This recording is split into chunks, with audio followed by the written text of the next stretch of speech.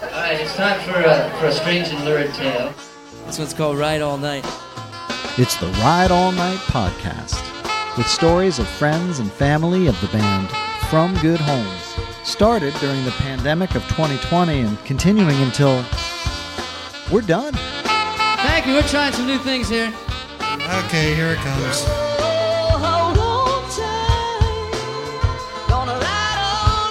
We got 1 million people to thank.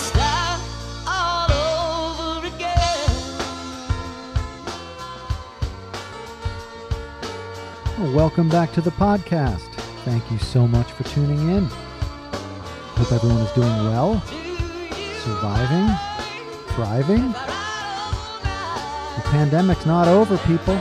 Seems to be raging through some U.S. states. I believe there were 55,000 new cases yesterday. Come on now. Seems like some just want to wish it away. You know, something at this scale, enormous in nature, epic in history, is really hard to put your head around. But making up a reality that says it's not true, that conflicts with scientific facts or some conspiracy crap is just not okay. I understand it's difficult to accept such a profound event, but come on, y'all. This is real. Put on a mask. Anyway, we gather here to celebrate on the Ride All Night podcast. Celebrate the music of From Good Homes and celebrate good times, past, present, and future. And our guest today is John Cameron. This interview was recorded on April 23rd, 2020. And it was really fun talking to John and getting to know him a little bit better. He's a great guy. He loves music.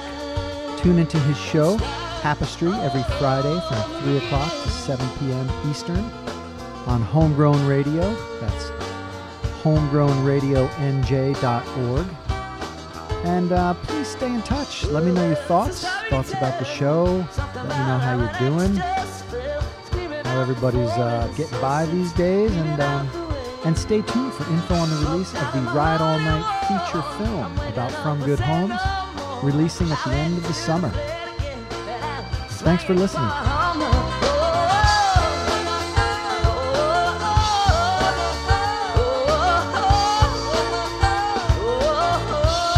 I'm so psyched too, man, because I know you just a little. I mean, we've probably bumped, crossed paths a lot, but most lately was at Waterloo. Waterloo, right. I was in a full panic. We had multiple cameras going, and I was down to the end of the show, and I was running out of memory. If I could just tell you in that moment, because I had also just realized, did you ever record onto the little mini? Like you gave me a flash drive, right? Whatever. Yeah. The minis? Right. Right. I had some of those going. During the break, I went up on the drum riser and I laid out a bunch of all these little recordings. I was switching them over. Right. I left them there on the drum riser. Then I went back to the soundboard and realized I was running out of memory on my camera. And then I realized I had left all those up there. So it was one of the most panic moment ever. And you graciously offered me some memory space. You were there taping. So yes, that was the time we really got acquainted. But I'm really psyched to get to know you. So why don't you introduce yourself? Tell us your name. Tell us where you are. And then talk a little bit about what's going on with all of us right now. Well, my name is John Cameron, and right now I'm in the basement studio that I share with my girlfriend, Barbara. We live in Elmwood Park, New Jersey now, which is only about 2 miles from where I grew up in Fair Lawn. Although I spent about 20 years living in Northwest New Jersey in Hampton Township, which is just over the Stillwater border. So I got to know a lot of the crowd of FGH and later on Railroad Earth and all the other groups that came before Railroad, the Kings in the Skies and Blue Sparks from Hell and the Bobby Syvarth combo, and it's been it turned into a family, and it's what I joined. I moved out to Northwest New Jersey in 1994. I enjoyed taping shows, and For the past 15 years, I've been part of homegrownradio.org, which was founded by Todd Schaefer's de facto brother-in-law, Todd Mills. We do a show here every Friday, and this is how we kick our weekend off.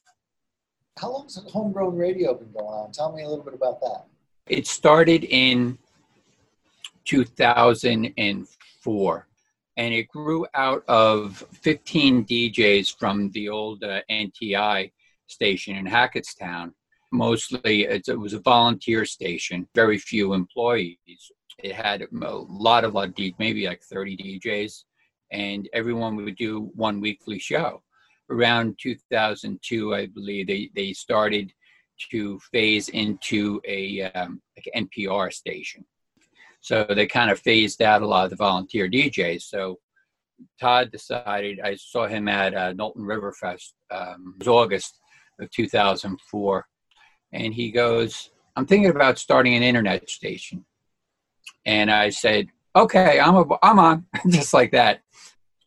And within 6 weeks, he had found a place, and with all his carpentry skills, built a viable studio. And we've been doing it for 15 years now. That's so cool. That's a long time. So you guys were early kind of pioneers of figuring out all this internet interface. I guess it was all like a baptism by fire thing. What we all did share was this great love of music, and very eclectic group of just diehard music lovers. We have a DJ from Spain, Oscar, who does a Grateful Dead show, although he calls it Estación Terrapin. And we've had a Scottish show from a guy from Canada, and we get listeners from all around the world. And it's a real cool feeling. It's a nice thing to be a part of. Well, let's start. I've been having some of these chats, and it's fun to go back and stroll down memory lane. But before we do that, let's talk about the situation we're all sharing here. So it's April 23rd, 2020, amongst in the coronavirus pandemic. What's going on down here in your world? What do you do day to day, and how's it affecting your life? Well, where I live in Bergen County, it's one of the hot spots. It had the most cases. Of course, Bergen County is the most populous county in New Jersey, and it also borders on New York City. So things have been pretty tense at times. Me and Barbara both are considered essential workers. She works in the healthcare industry, and I work for UPS. It's been pretty crazy. I was amazed how much volume we do nowadays because of the fact that so many retail stores are closed. And I didn't think it would be this bad because I knew people would do a lot of ordering, through the internet. But I thought it would also be mitigated by the fact that so many businesses are closed, and so much of our business is business to business. Right. And I also was, concerned, could the supply chain keep up with the demand? And apparently it has, because I've been with the company for 40 years, and the past month has been, for me personally, I work in plant engineering, so I work in the facilities trying to make sure it's a safe facility. And it's been the busiest of my life. Did it start quickly? Did it quickly hit you and change things? And how long has it been? It sort of. The third week of March, I actually had a vacation week. And that's when the shutdown, went into full effect. When I went back to work, I think it was the 22nd of March, then things were pretty crazy. Then we donned the full protective gear. I spent my whole day with the now famous N95 mask and goggles and safety gloves, and do our best to try and stay safe in a really challenging situation. Yeah. So that's your day to day now. You're fully equipped. You're geared up with mask and goggles and gloves. Yeah. Yep. Yep. And it's been for 10 hours a day. You know, it's not going to last forever, and we're going to get through it. It just weighs on you, you know, just seeing these numbers and realizing that it's not just numbers. These are all stories. These are all, you know, big heartaches, losses. And, you know, for every person we lose, there's more than 10 people who suffered through it, some with minor symptoms. And even the people that survive being on a vent for, you know, a week or so, the recovery is so long. So far, blessed I haven't shown any signs.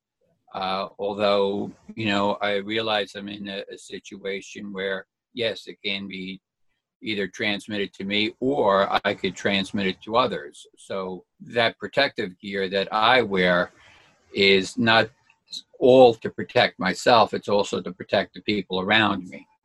But we're positive and still hopeful that we'll get through this. Hopefully we'll come out stronger, and hopefully the divisiveness that we see every day won't be so prevalent, and, you know, we could hopefully find some common ground.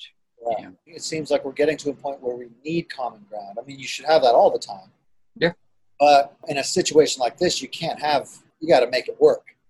So maybe something like this jolt to the system will be what it takes to get rid of, you know, these perceived differences that we have going on. Well, we could only hope. You know, there was a lot of things we thought would bring the country together, you know, after 9/11, after Hurricane Sandy, and sometimes it's worked, sometimes it's only worked for a short time. But it seems like we always seem to go back to our tribe, for lack of a better word. Yeah. Well, that's a good segue into our discussion about From Good Homes and music of North Jersey, because certainly that is a similarity in this tribe. I want to escort you through a journey and your experience with From Good Homes. That's the thing that kind of links us for sure. Railroad Earth these days as well, and Brady and Fitz, and they're all doing their music, and that's a good thing. I mean, that's been cool, right? The concerts from home. There's certainly some silver linings in this idea, you know, the necessity to bring your family together and prioritize those things so close to home, and meals and just day-to-day activity. But then the music too, right? Like, oh, let's log on and see who's doing a live concert. The choices we have are endless, and some of the webcasts we've seen have been fantastic. Sometimes the quality's hit or miss, and sometimes it's spot on. The best we've seen so far has been Fitz from Vermont. Somehow the signal, it was perfect. The audio, there not one skipped the entire about like hour and a half he ran. That was so far my favorite. That and Todd Schaefer from Culver Lake on the 18th. So I'm definitely curious when you first intersected with From Good Homes, but also when I think about the From Good Homes movie, the music of the 90s, you know, like 80s and 90s. So talk about your interest growing up, what kind of music you were into, and what it was like growing up there in Fair Lawn, you said, right? Yeah. And then when, you know, as much as you want about life there, we were just 20 minutes away over in Sussex County. So yeah, life growing up, and then when you bumped into From Good Homes and how music's been part of your journey. Okay, well, I'll try to condense a big story pretty quickly. I grew up in a house where music was playing a lot. The earliest I can remember like loving music was I must have been, I think, about 5 years old. And my brother, who was like 15 at the time, in the mid-60s, had a great collection of 45 records. We had those big console TVs that had the pull-out drawer with the turntable on top. And I would play his 45s constantly. A 5-year-old kid probably scratched the hell out of it. Never barked a word. Fast forward a few years, in the late 60s, early 70s, it was the beginning of the 50s revival, which was amazing. It started with, you know, Sean and I performing up in Woodstock. Then it grew into the musical Grease, and later on, as it waned a bit, George Lucas's American Graffiti, and that led to Happy Days, for better or worse. 50s and early 60s music was constantly played. I would drive around and hear this constantly, and I really love it. I still have a great love of doo-wop music and roots rock and roll. As the 70s grew on, I still liked, rock, but I wasn't like a headbanger rock. I actually like kind of mellow rock. But in the mid 70s, when I started listening to Dylan, I think that was the biggest change. I dove into it, head first. It really showed like the power of music, the power of words.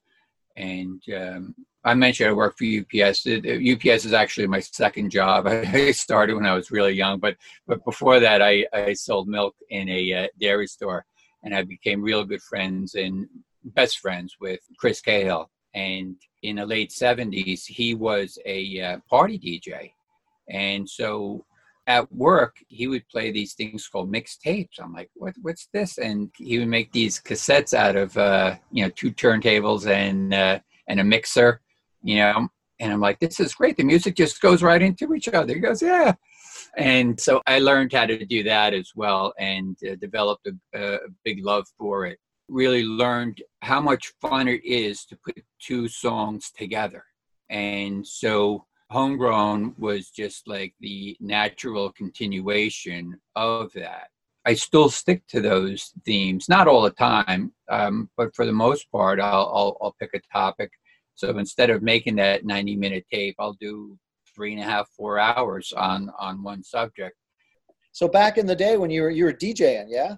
It was like, yeah, I was a party DJ, spinning records and discs at big parties for 10, 12 hours. I think nothing of it then. If you can recall what music was like in the 90s, is this when you're talking about when you're DJing? Was it usually? More in the 80s, actually. Yeah. If you can recall late 80s in North Jersey, mm-hmm. what the music scene was like, what concerts were like, what parties were like, what was it like for you musically? Can you recall that? Yeah, I grew up 10 miles from New York, and I was also 15 minutes from the Meadowlands. So seeing concerts in the 80s was very easy. And I also lived only a couple minutes from the old Capitol Theater in Passaic. I got to see a lot of great shows then. And so the 80s, I guess, is when I saw most of the big arena shows. Seen a lot of shows at the Garden, a lot of shows at the Meadowlands. If you wanted original music, all you had to do was hop in your car in a half hour, and back then, getting into the city, parking, everything was easy. You parked on the street. I thought nothing of it. If someone was playing uptown, someone was playing downtown, it was a piece of cake to get into New York and out. What we had in Bergen County for bars that had music, you had cover bands, and that's all there was. There really wasn't anything to speak of as far as an original music scene. I wound up moving to Northwest New Jersey. I got married in 1993, and with my company, I'm able to transfer only within the union local. The first one that came up was for Mount Olive, New Jersey, a building we had just opened up a couple of years earlier. So I just hopped on it and said, yeah, well, why not?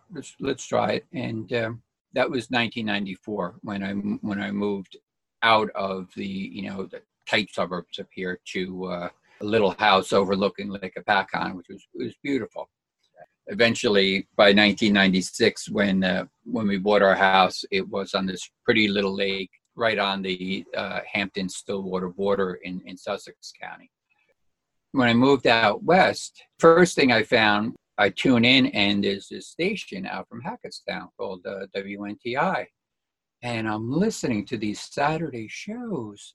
I knew a lot of the music, but it was stuff that you would never hear on the radio. And I'm like, this is so fantastic. So a month after moved to Mount Arlington, Kath pulls out an article from the the Herald, or whatever, the Morris County paper, I think it was the Herald, about this band that just got signed to RCA Records. they're not releasing anything on RCA, but they're releasing their own CD. And they're having a show to celebrate that at Waterloo Village. And this was August of '94. And I had never heard of a band From Good Homes. So we go down to Waterloo Village, where the tent was. And the only time I had been there was 6 years earlier. I had seen Bob Dylan play in the tent. So we go down to Waterloo, and it's about 1,500 people in the concert tent. And so FGH comes out, and they proceed to give us 33 songs and play for 3 hours, about three, maybe a little over 3 hours. And I was absolutely floored by it. And I was just so taken back by how well the songs were written, the energy of the band, the musicianship was phenomenal. And I was just totally wowed by it. And that grew into, it was a band that it was really like love at first sight.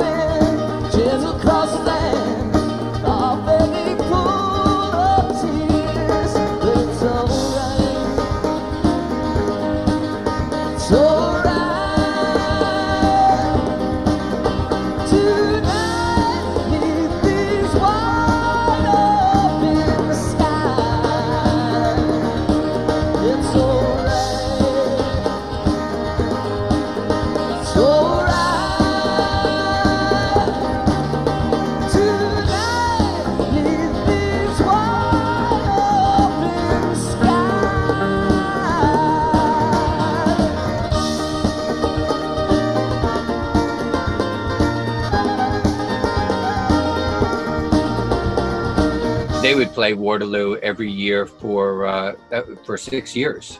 They would play from '94 till their farewell show in 1999. I didn't get to see them until after that, until New Year's of 1994, where they played the basement of the George Inn in Vernon. And again, another great show. And the next time we saw them was at the Bottom Line, when they finally did release their album on RCA, Open Up the Sky. Yeah. And after that, they gave us newsletters. We would subscribe to the newsletter where they said they encourage taping. I'm like, oh, really? That's cool. At the time, I wasn't a taper. I had some PA equipment.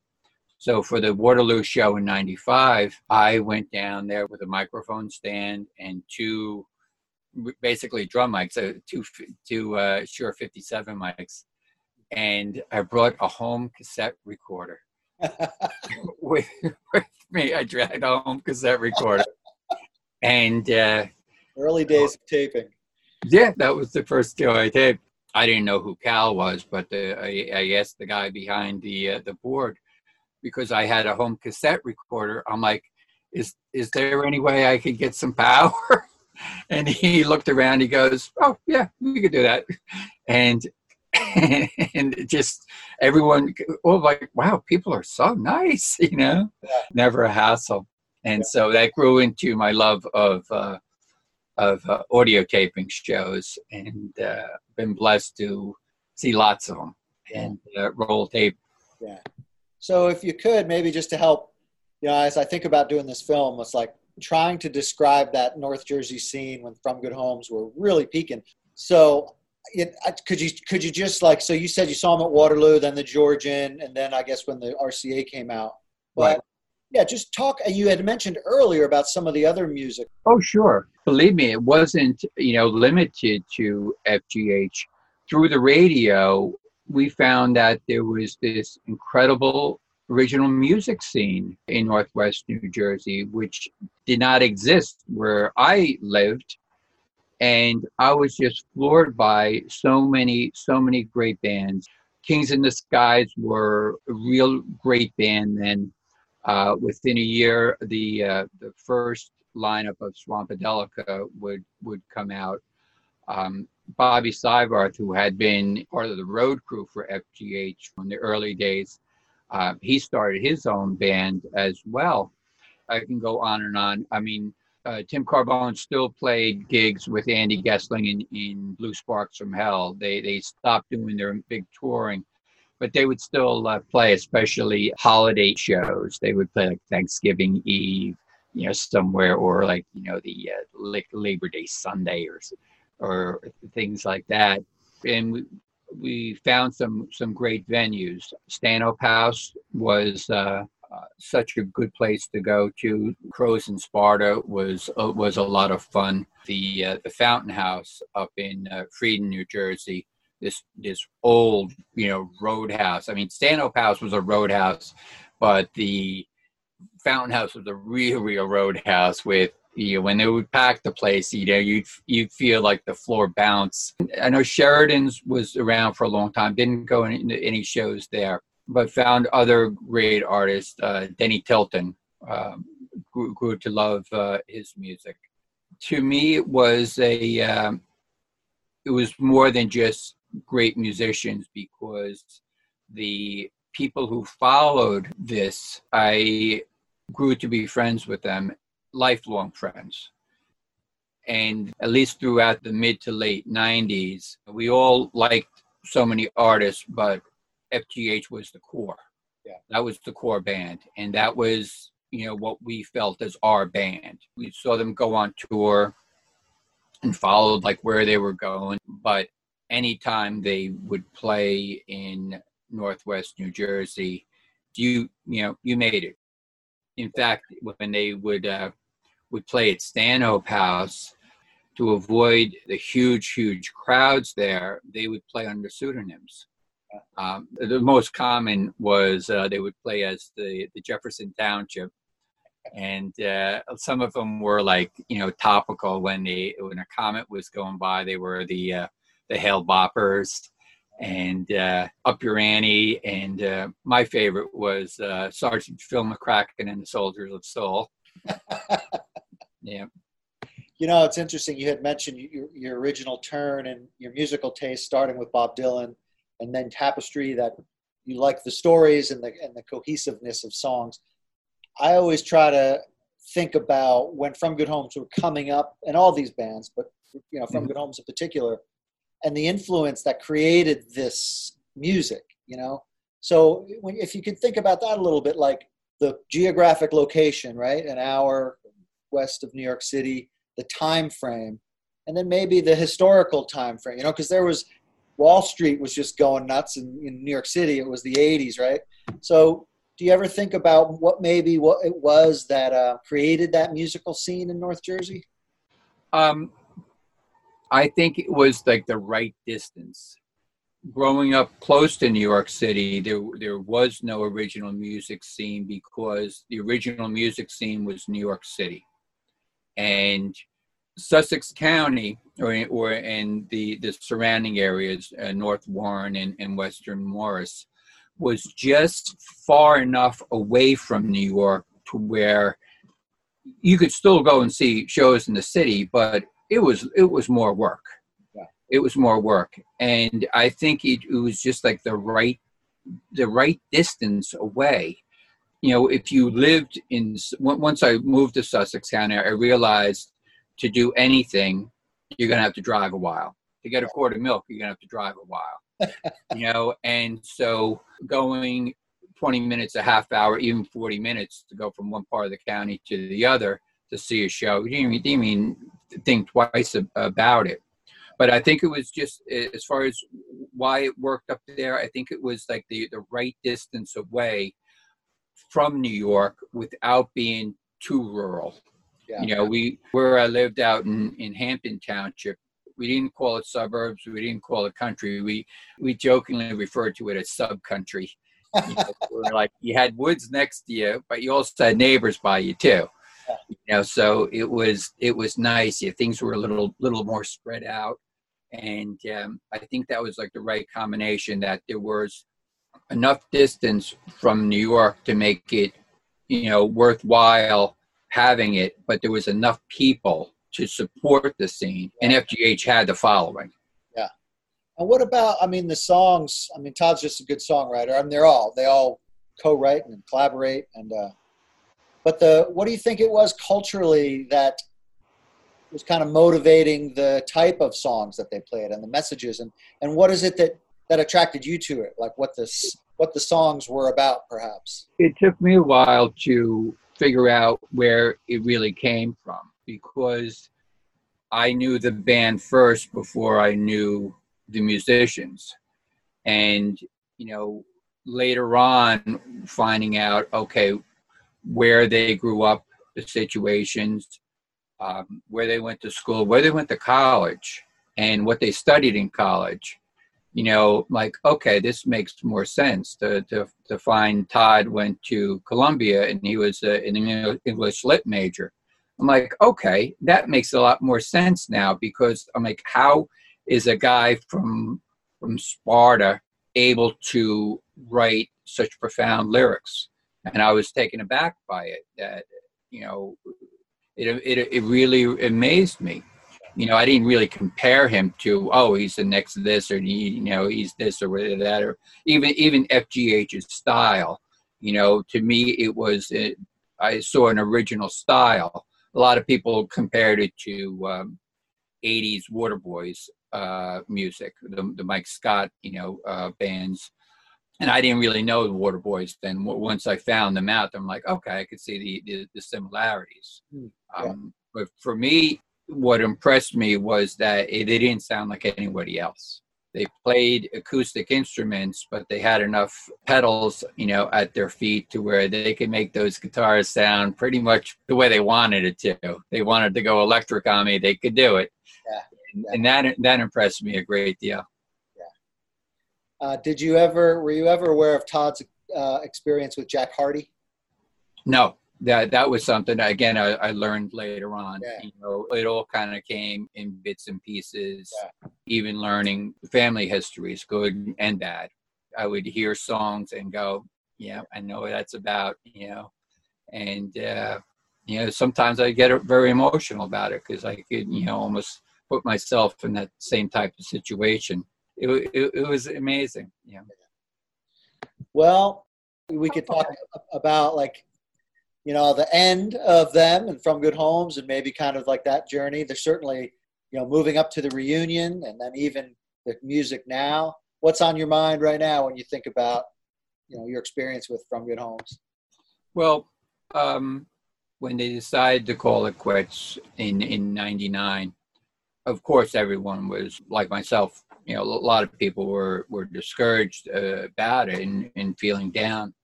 But I really knew that things would happen from then, and we were hoping other bands would pick up the torch and run with it, and a lot of bands did. Well, at least a few bands did. Bobby Syvarth Combo put out some real good music and did some real good live shows. Swampadelica, after the illness of their harp player, they reformed with a sax player to put out some great shows and great albums. Interestingly, when I would chat with Kath, my ex-wife, we would say, if you had to put your band together, she would ask me, who would you want in that band out of all the musicians? And I had picked Todd, of course. And the bass player was Bobby Syvart's bass player, his left-handed bass player named Jai Dillon, who would eventually move down to Texas.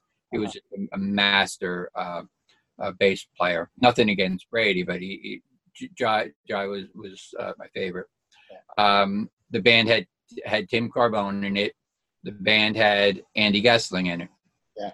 And the drummer for me was Bill Miller back then.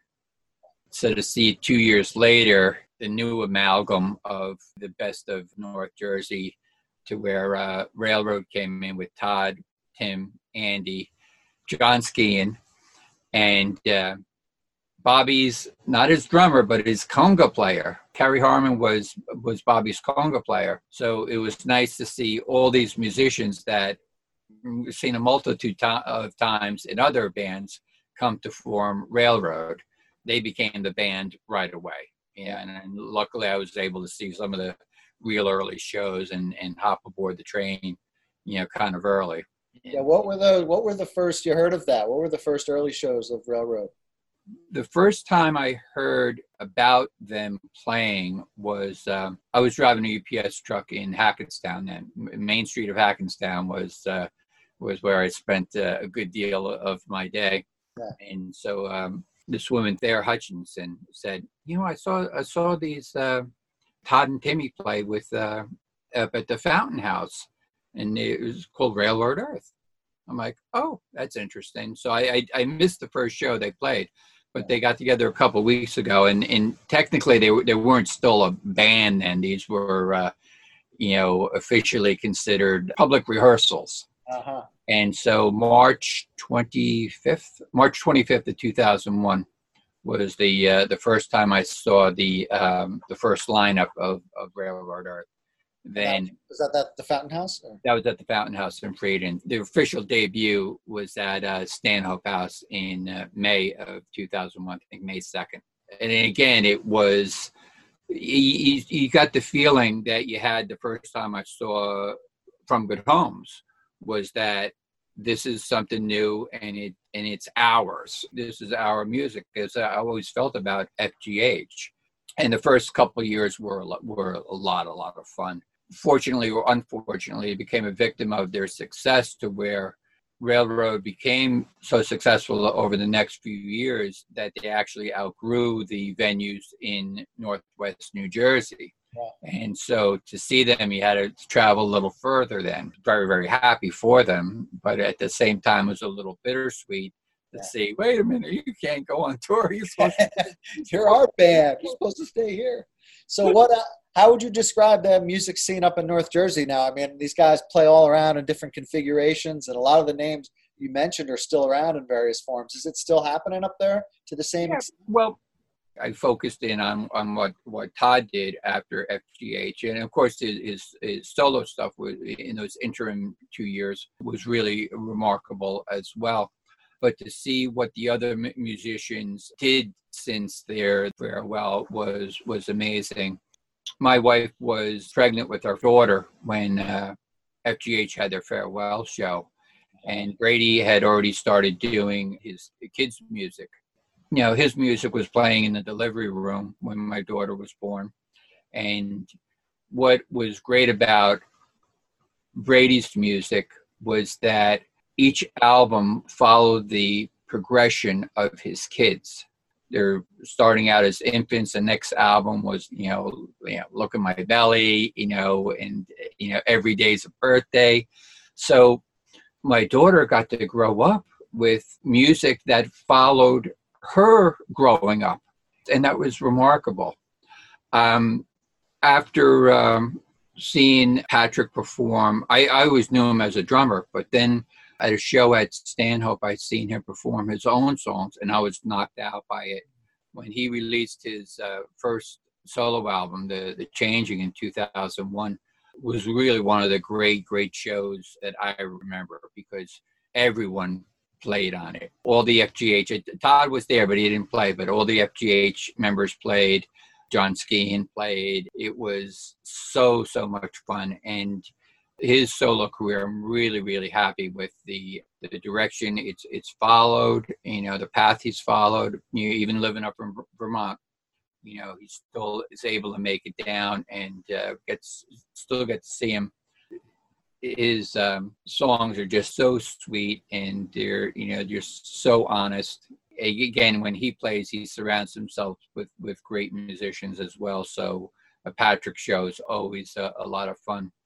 Dan, it was great to see him go, and again, we just knew him as the sax player from FGH, but he's had a great run as a music producer and a music director. His wife Monica runs a real big school for autistic kids, Celebrate the Children, and Dan used his music to connect with kids who would have like some tough time connecting otherwise. And that was really, really nice to see. When my daughter was young, she would volunteer at the school, and it was really interesting to see the approach that they take. Yes. So I guess you get out to the reunion shows. That's where we met, of course. So you've been doing that ever since the Wellmont?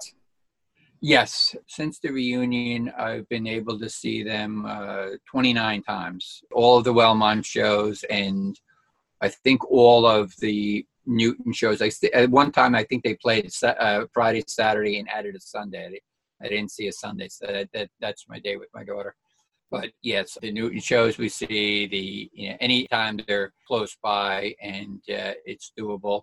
Yeah, we've met that. And on a personal note, it was in 2010 when they played up in Tuxedo, New York, as part of the Mighty High Festival.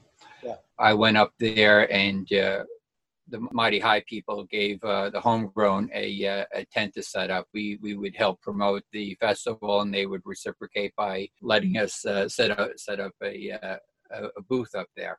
Yeah. And I saw a woman come by to say hi to a fellow DJ. And later on, during the next day, during FGH, I heard the first few notes to Rain Dance. I asked this woman if she liked to dance.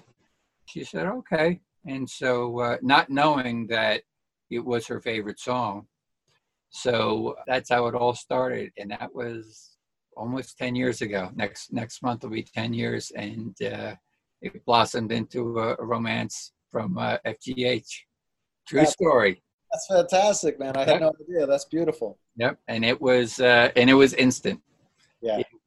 It was instant. And, the first time I hugged her when we danced, it felt like home. And now I get to share a life, with someone I love, thanks to FGH. Dude, that's fantastic. They're going to make me cry. Okay, enough of that. Well, cool, man. Anything else? I kind of want to, we'll kind of wrap, maybe just talk a little bit more about modern day, current day. Anything else before we do that about From Good Homes? I mean, I think you just shared the best story. Yeah, that was really beautiful. And it's fun seeing them together a few times a year. Hopefully when this craziness dies down, all of us are all hankering for some big, we need to exhale in a big way. We're not holding our breath. When it happens, it happens. The last show we saw, I think, was in early March when we saw Todd Schaefer play a house concert up in Vernon.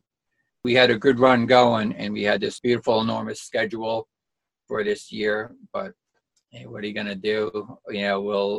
Being safe's more important, and we'll get through it. But man, are we just dying to get back together and really celebrate life.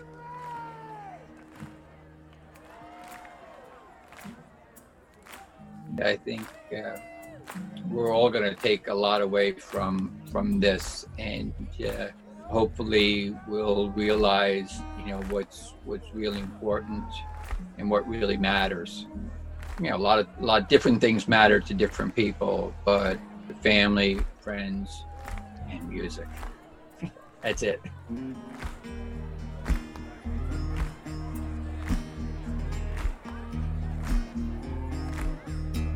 Cool, man. Well, it was so nice spending a little bit of time with you. Oh, thanks, Beck. This has been a lot of fun. Well, listening to the show. Fridays, you do your shows? Tapestry Show is from 3 to 7 on the Eastern time zone, homegrownradionj.org. Well, thank you so much. We'll be in touch. Okay, thank you. Yeah. Take care.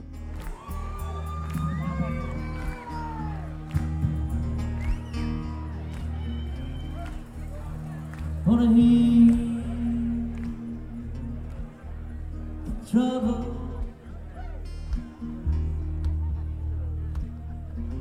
Gonna heal the trouble. Yeah, it's gonna be okay.